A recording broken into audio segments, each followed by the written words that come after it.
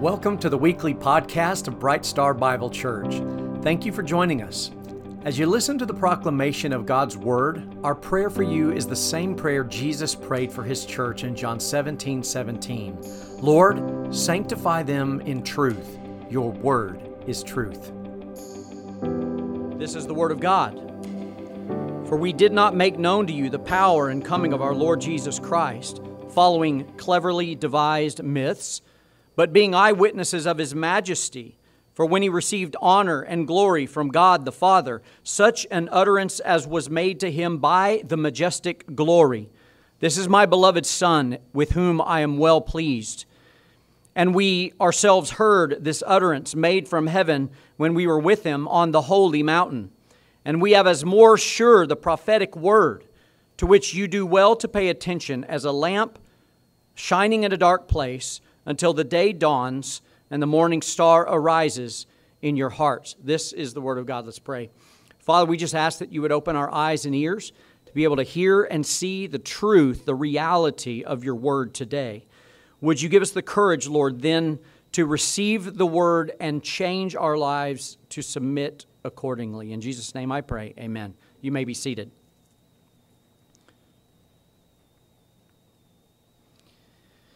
Well, if there's one passage of Scripture that illustrates the necessity of understanding the true nature of God's Word, I think this is it. This one's it.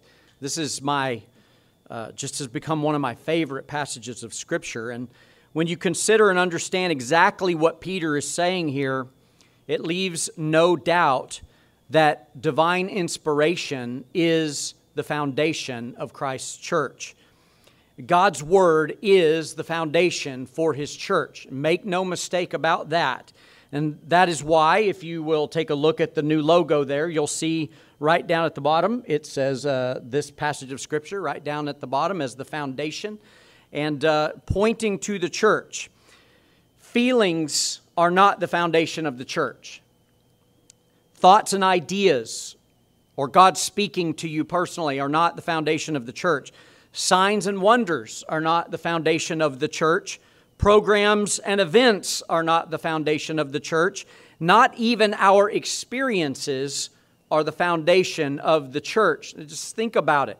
I know that to us, if something happens to us, if we experience it, or we think we have an experience, then we feel like that's reality. But in fact, that can be deception. We know of a being that supposedly lowered down into the cabin of a man named Joseph Smith and gave him these golden tablets. And from that experience, supposedly, an entire religion was derived. We cannot go off of experience. Experience cannot be the foundation of the church. God's Word is the foundation of the church. And Jesus told Peter, when Peter made that proclamation to him, "Thou art the Christ, the Son of the living God," Jesus said, "Flesh and blood did not reveal this to you, but my Father who is in heaven." So in other words, divine inspiration of His Word. If you just stop and think about it for a moment and really, really think about this truth, in our passage, verses 16 through 18 here, Peter says, we did not just cleverly make up these far-fetched stories. We didn't get in a room somewhere and have a brainstorm and come up with all of these ideas. Like, we were eyewitnesses. We were part of this whole thing. We were not only eyewitnesses of Jesus and His miracles, but we were also eyewitnesses of this major event that took place in Christ's life and ministry, His actual transfiguration in Matthew 17. And rather than turn there and go through that for the sake of time today, I'm just going to kind of put it all together in a nutshell. He's saying we had this experience on that mountaintop, unlike any other, and only 3 of us were allowed to go along, Peter, James, and John. And this was, folks, the experience of all experiences, okay? When it comes to validating Jesus as the Son of God, it doesn't get any more real than this right here. Peter said they witnessed His majesty, His heavenly glory. A light brighter than the sun was emanating from Christ through His clothing. His clothing becomes bright white. And if that was not enough, suddenly Moses and Elijah are there standing with Jesus, having a conversation with Him. And this is all so significant in what Christ was here to do. While living, think about Moses. While living, Moses was God's chosen man, okay? God's representative as the lawgiver. He gave the Ten Commandments. He gave the law. Whereas Elijah was God's chosen man, he was God's representative as a prophet. So you have the lawgiver and the prophet who are there talking with Jesus, and those two represent the whole of the Old Testament. Do you understand? The law and the prophets. That's what they called it, the law and the prophets. And as witnesses, that's what they're seeing here, Moses and Elijah. And you have Peter, James, and John there as well. And these three were, of course, instrumental in the founding of the church and the writing of the New Testament. So you have Christ as the central figure. And then on one hand, you have the representatives of the Old Testament. And on the other hand, you have the representatives of the New Testament. The Word of God and God's plan was represented right there on that holy mountain. The man in the middle, Christ himself, being the central figure of all Scripture, of the Old Testament and the New Testament. But not only that, he's the central figure of all human history, isn't he? If that was not enough, immediately God the Father, it says, gave Jesus glory and honor, first as a bright cloud that overshadowed them, and then in an utterance, Peter says, that God, the majestic glory, notice it's capitalized there. They didn't say the word God. They would describe him by his attributes. So they called him the majestic glory. He says, this is my beloved Son with whom I am well pleased. And if you look at the actual account, the last thing he says is, listen to him.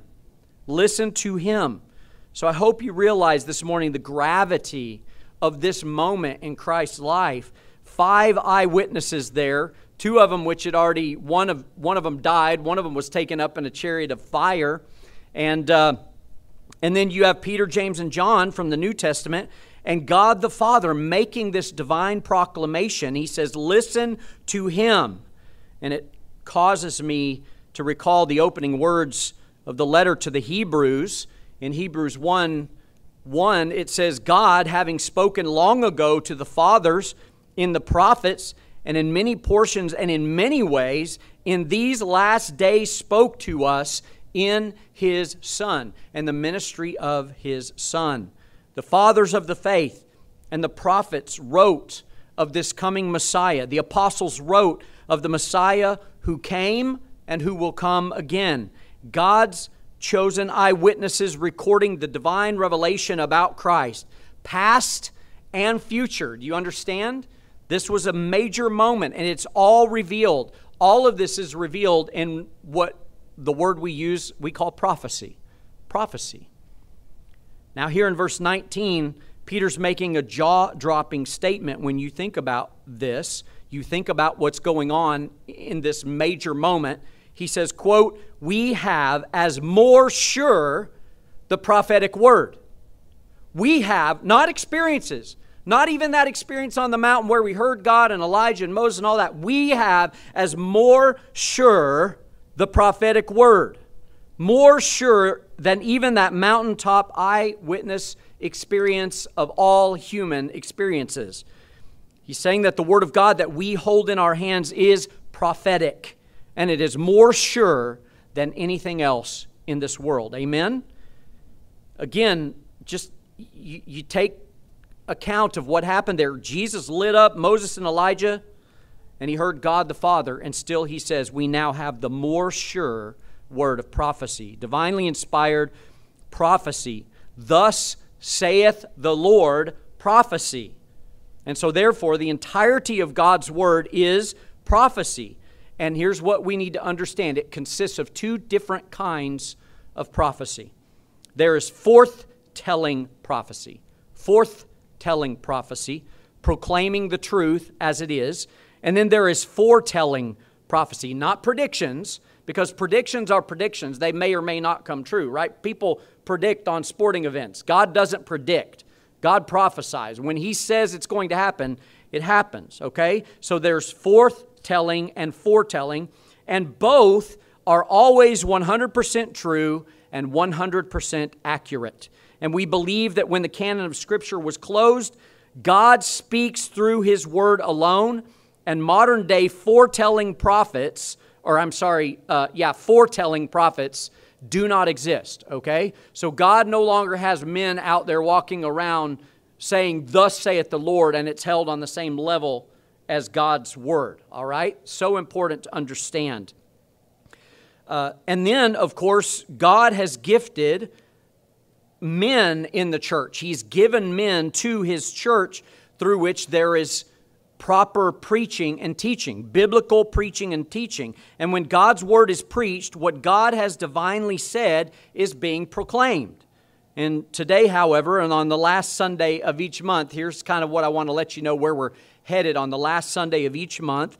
I want to focus on the foretelling type of prophecy, and I want to do so chronologically, okay? So we're going to go through each book of the Bible, and I'm going to lay a foundation for you consisting of the nature of foretelling prophecy, the rules of foretelling prophecy, and the timeline of prophetic events. As well as I possibly can, I'm going to list each prophecy in every single book of the Bible, whether or not they've been fulfilled or whether or not they have yet to be fulfilled. And my hope is that through this study, you will see God proclaiming history before it takes place, and then seeing the divine pinpoint accuracy of each fulfillment. And first, that you will understand why Peter made such a bold statement by saying, "This is the more sure word of prophecy." You will have absolute confidence that this is God's Word. Folks, as a believer, I don't know how you exist as a believer if you do not believe that God's Word is His "Thus saith the Lord" word of prophecy, and that is certain. I just don't see how it happens and how people live their lives with such ambiguity, not knowing what is actually true and what is not. Second, knowing the nature and the rules of prophecy, you yourself will come to a conclusion, an obvious conclusion in your theology concerning the end times. And the fancy word for that is eschatology. It just means the theology about the end times, okay? I'm convinced that if you hold to a consistent hermeneutic throughout all of Scripture, Genesis to Revelation, you will be able to understand prophetically, number one, what God has said and how He has always fulfilled prophecy, what is yet to be fulfilled, and number three, where this whole story of redemption will end up. It gives us great, great confidence in the future. So my goal, as I said, is to go through this methodically and give you opportunities to ask questions, and we're going to work through this together. But I just believe that you can't really shore up what you believe about end times until you understand the nature of prophecy and the rules of prophecy itself. As I said before, you don't just pick out an eschatology, as is very common these days, like you do when you go in and pick out a new pair of shoes at the shoe store. You walk through and see which colors you like and what you like about this and what you like about that, and then you make a decision. That's not how theology works, folks. Theology is guided by what God's Word says, and especially if it hinges on God being true to His Word, we should get it right. Amen?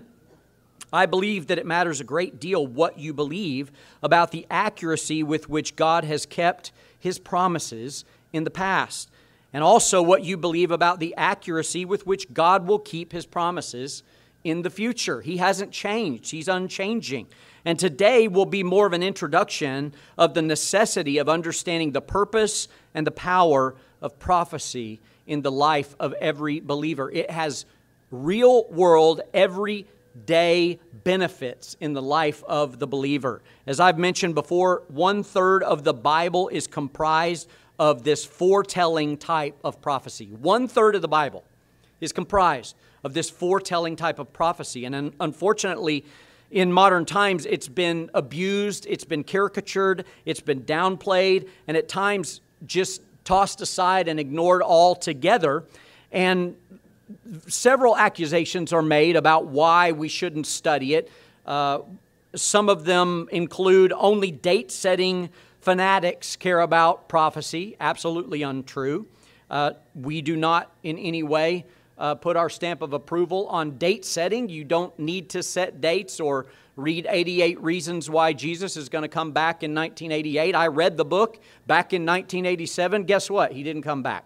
And there are so many books like that have been written and released, and every time some guy out there sets a date, we know for certain that is a day that Christ will not return, because He said no man knows the day or the hour. Amen.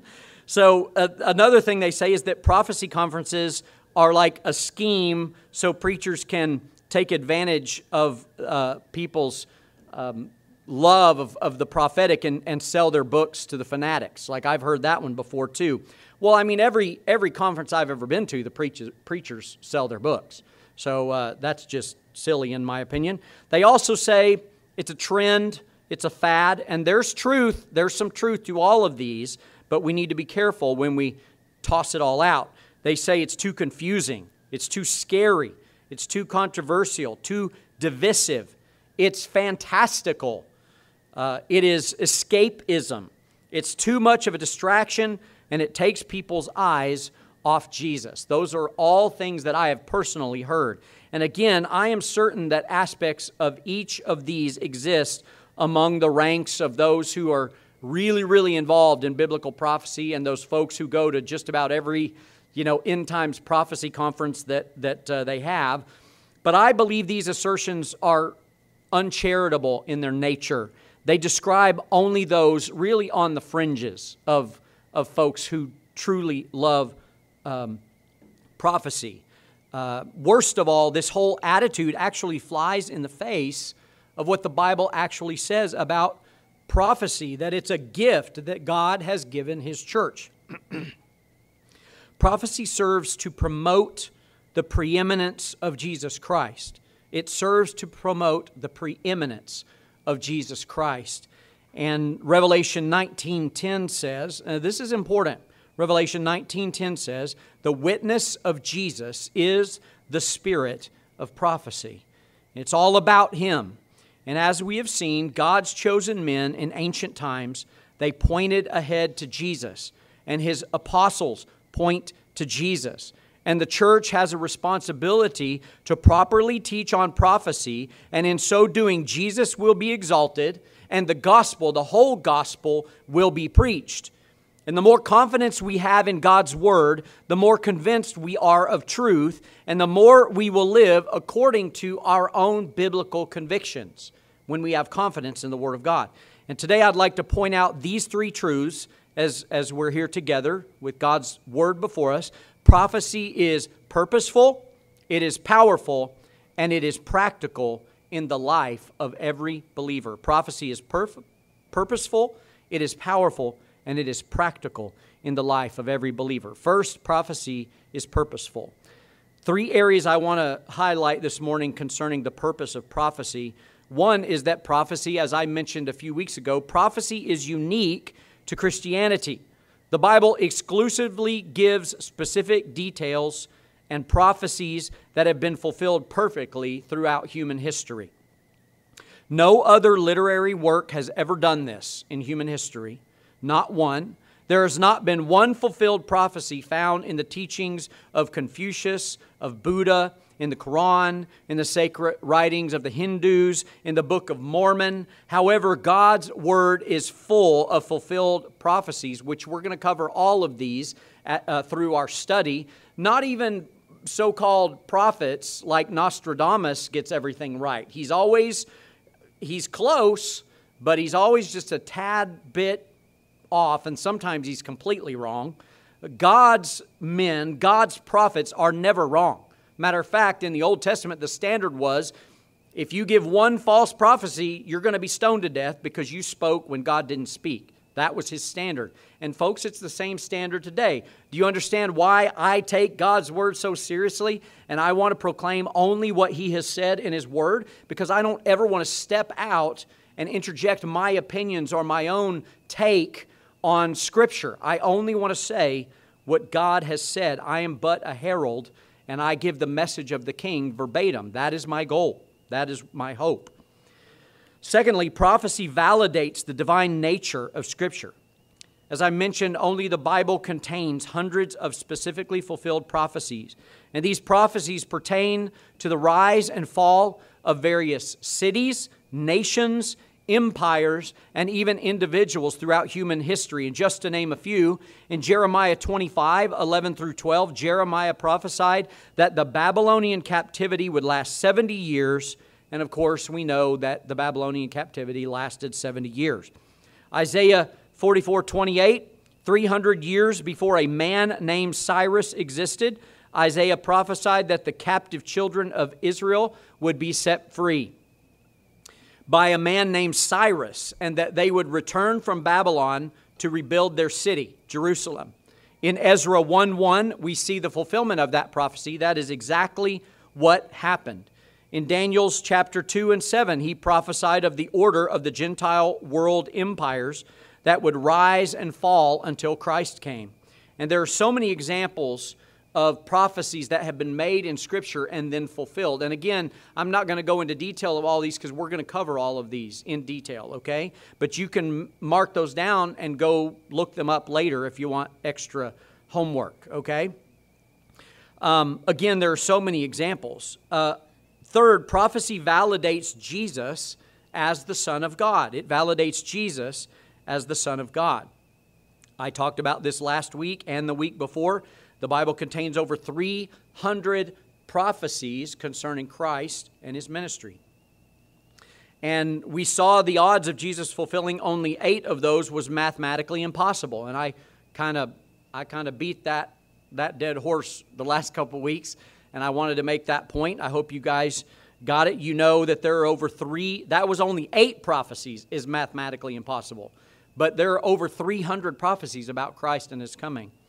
In Psalm 22:16, it's prophesied that Jesus would have His hands and feet pierced.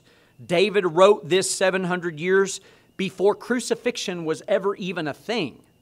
And David prophesied that the Messiah would have His hands pierced 700 years before the Romans perfected the death art of crucifixion. And not only is prophecy purposeful, but prophecy is powerful. Prophecy is powerful. Why is prophecy powerful? Because it reveals the future. It tells us what is ahead.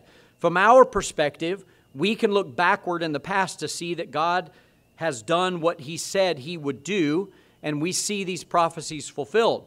But for us, there's also great power in looking ahead to the future, and we trust in what God has said will happen, and we believe that if He said it was going to happen, it's going to happen.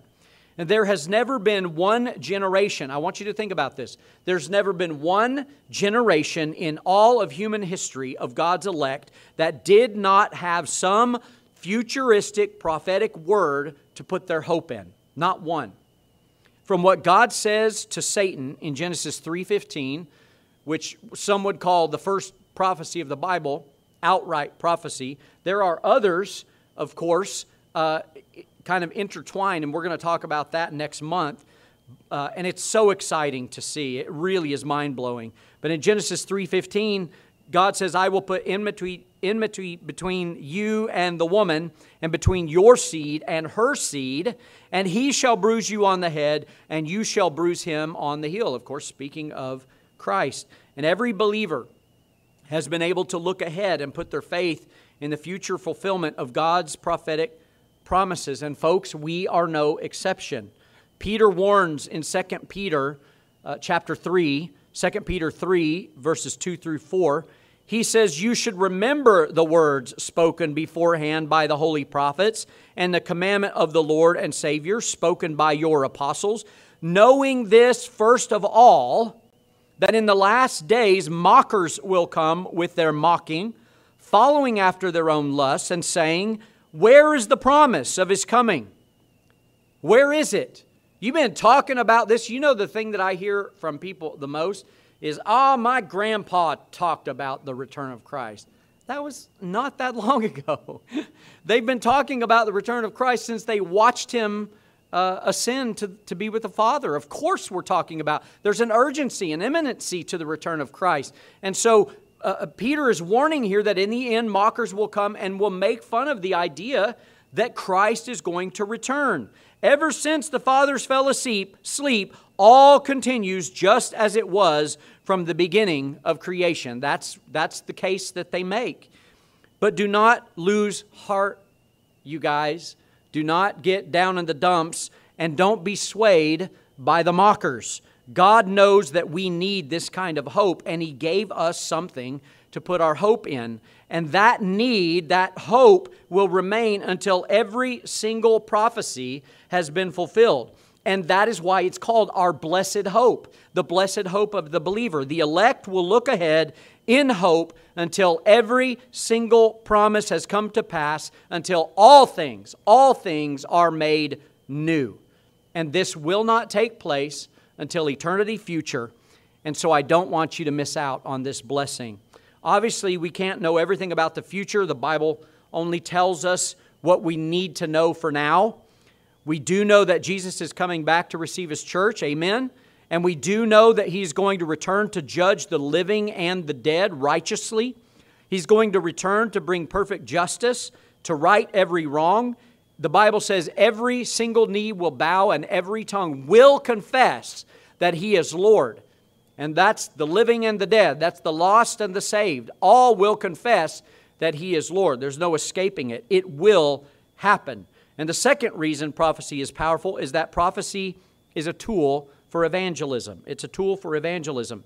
If you just turn to Acts 8 and read the account of Philip and the Ethiopian eunuch, the eunuch is in turmoil trying to understand these prophetic scriptures about the Christ. And Philip explained the passage in Isaiah 53, going back to Isaiah and showing him how Christ fulfilled that prophecy, the Lamb who was slain for the sins of the world. And then, of course, we know that the Ethiopian eunuch repented. He believed and he was baptized. He said, "Here's water. What is hindering me from being baptized?" And he got baptized right then and there.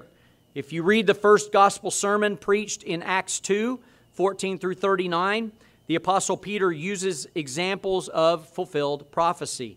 He preached Christ was crucified and raised from the dead exactly as the Hebrew Old Testament prophets had foretold. Thousands were saved, and of course this was the explosion of the birth of the church.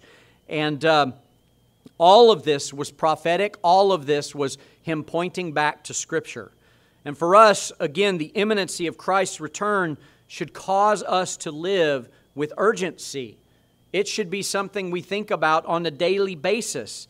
We should share the gospel whenever we have the chance and not be afraid, but know that Christ is returning, and it could be today, it could be tomorrow, it could be at any time.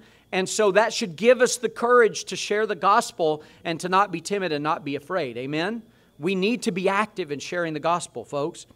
So, thirdly, moving on here, prophecy is practical. Prophecy is practical. It's practical because prophecy does a couple things. It promotes sanctification.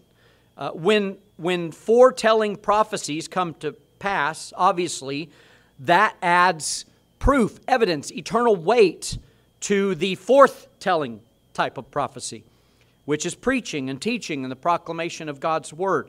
And such preaching calls sinners to repentance. It elevates our worship. When you know what's true about God, you can stand here and sing, "Great is thy faithfulness." You can sing, "Be thou my vision."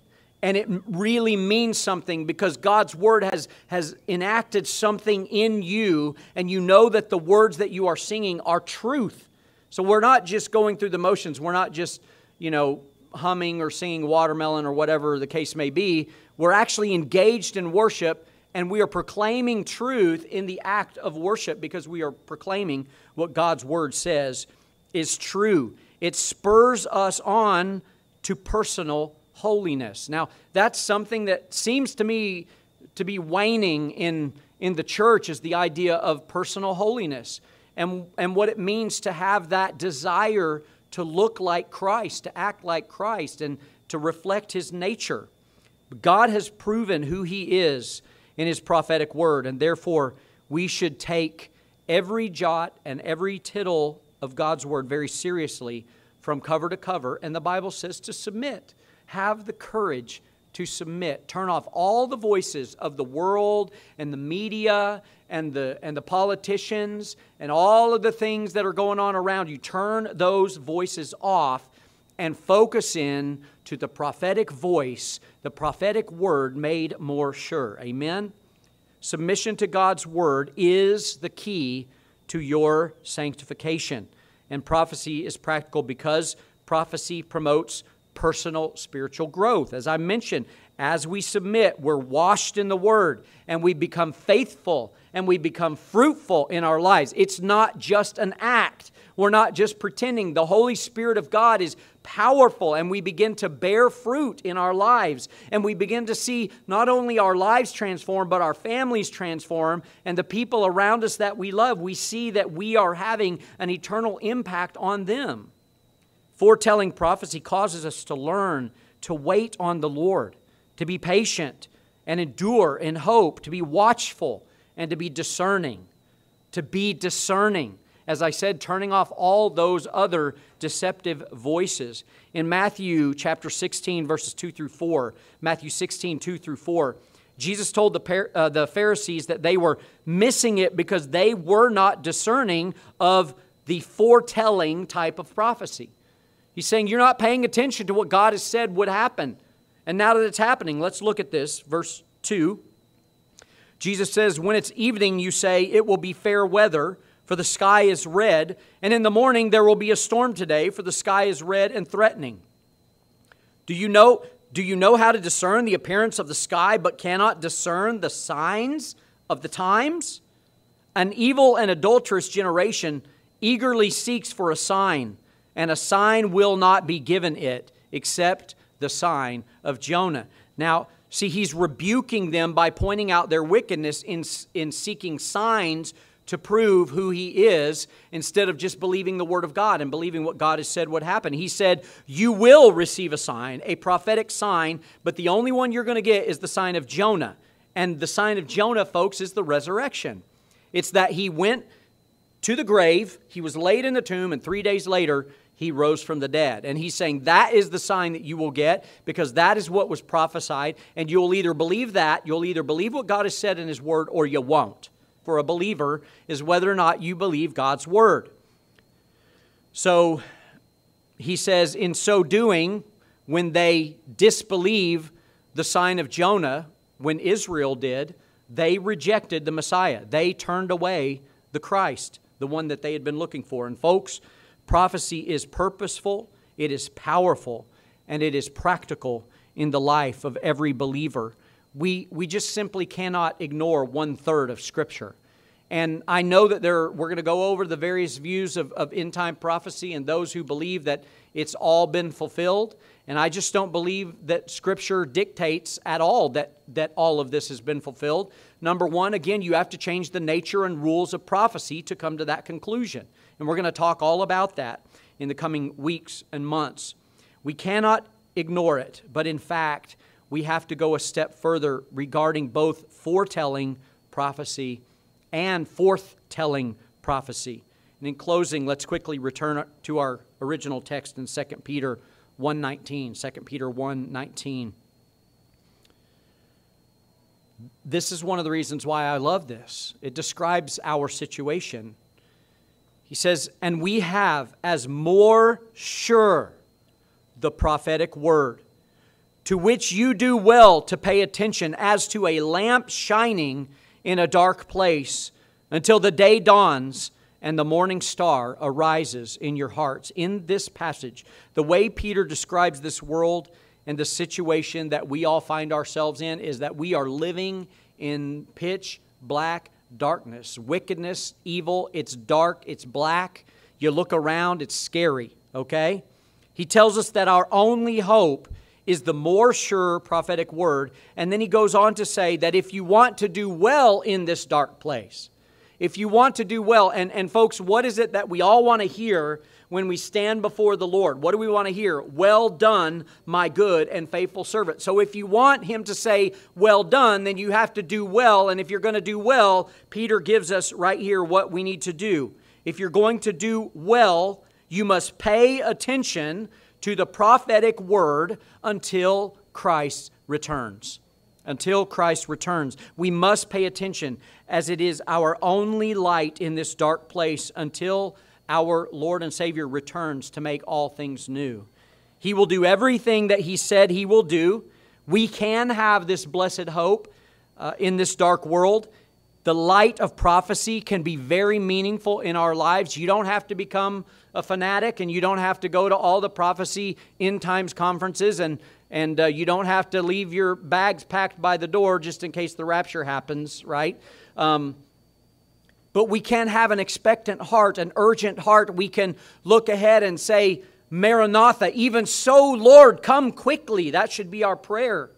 And it's not a selfish prayer. It's not escapism. When we pray, Lord, come quickly, we're praying Thy will be done on earth as it is in heaven. Lord, bring Your righteousness from heaven to this earth in Your due time. And all of the things that we deal with, the injustice, the hatred, all of the things in culture and society, you know, the trafficking and the abuse and addiction and all of these things that are destroying the world, we can look and with expectancy and know that when Christ returns, He's going to do away with all of that. He's going to wipe every tear from our eye, and He's going to make all things new. Amen?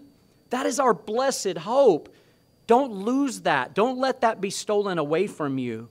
He is the eternal King of glory, and He has done such a mighty, miraculous work to reconcile you and I to Himself. And He wants to give you an eternal home. And I'm speaking for a moment maybe to one of you in the room who may not be in that place where you are certain that you know Him and that He knows you. Have you seen, as I mentioned at the beginning of the service, have you seen your fallen and desperate state before God, knowing that you have no hope, that there's nothing you can do in and of yourself in your own righteousness to live eternally with our Heavenly Father? Do you understand that it's impossible? That in your fallen state you cannot abide the presence of a holy God?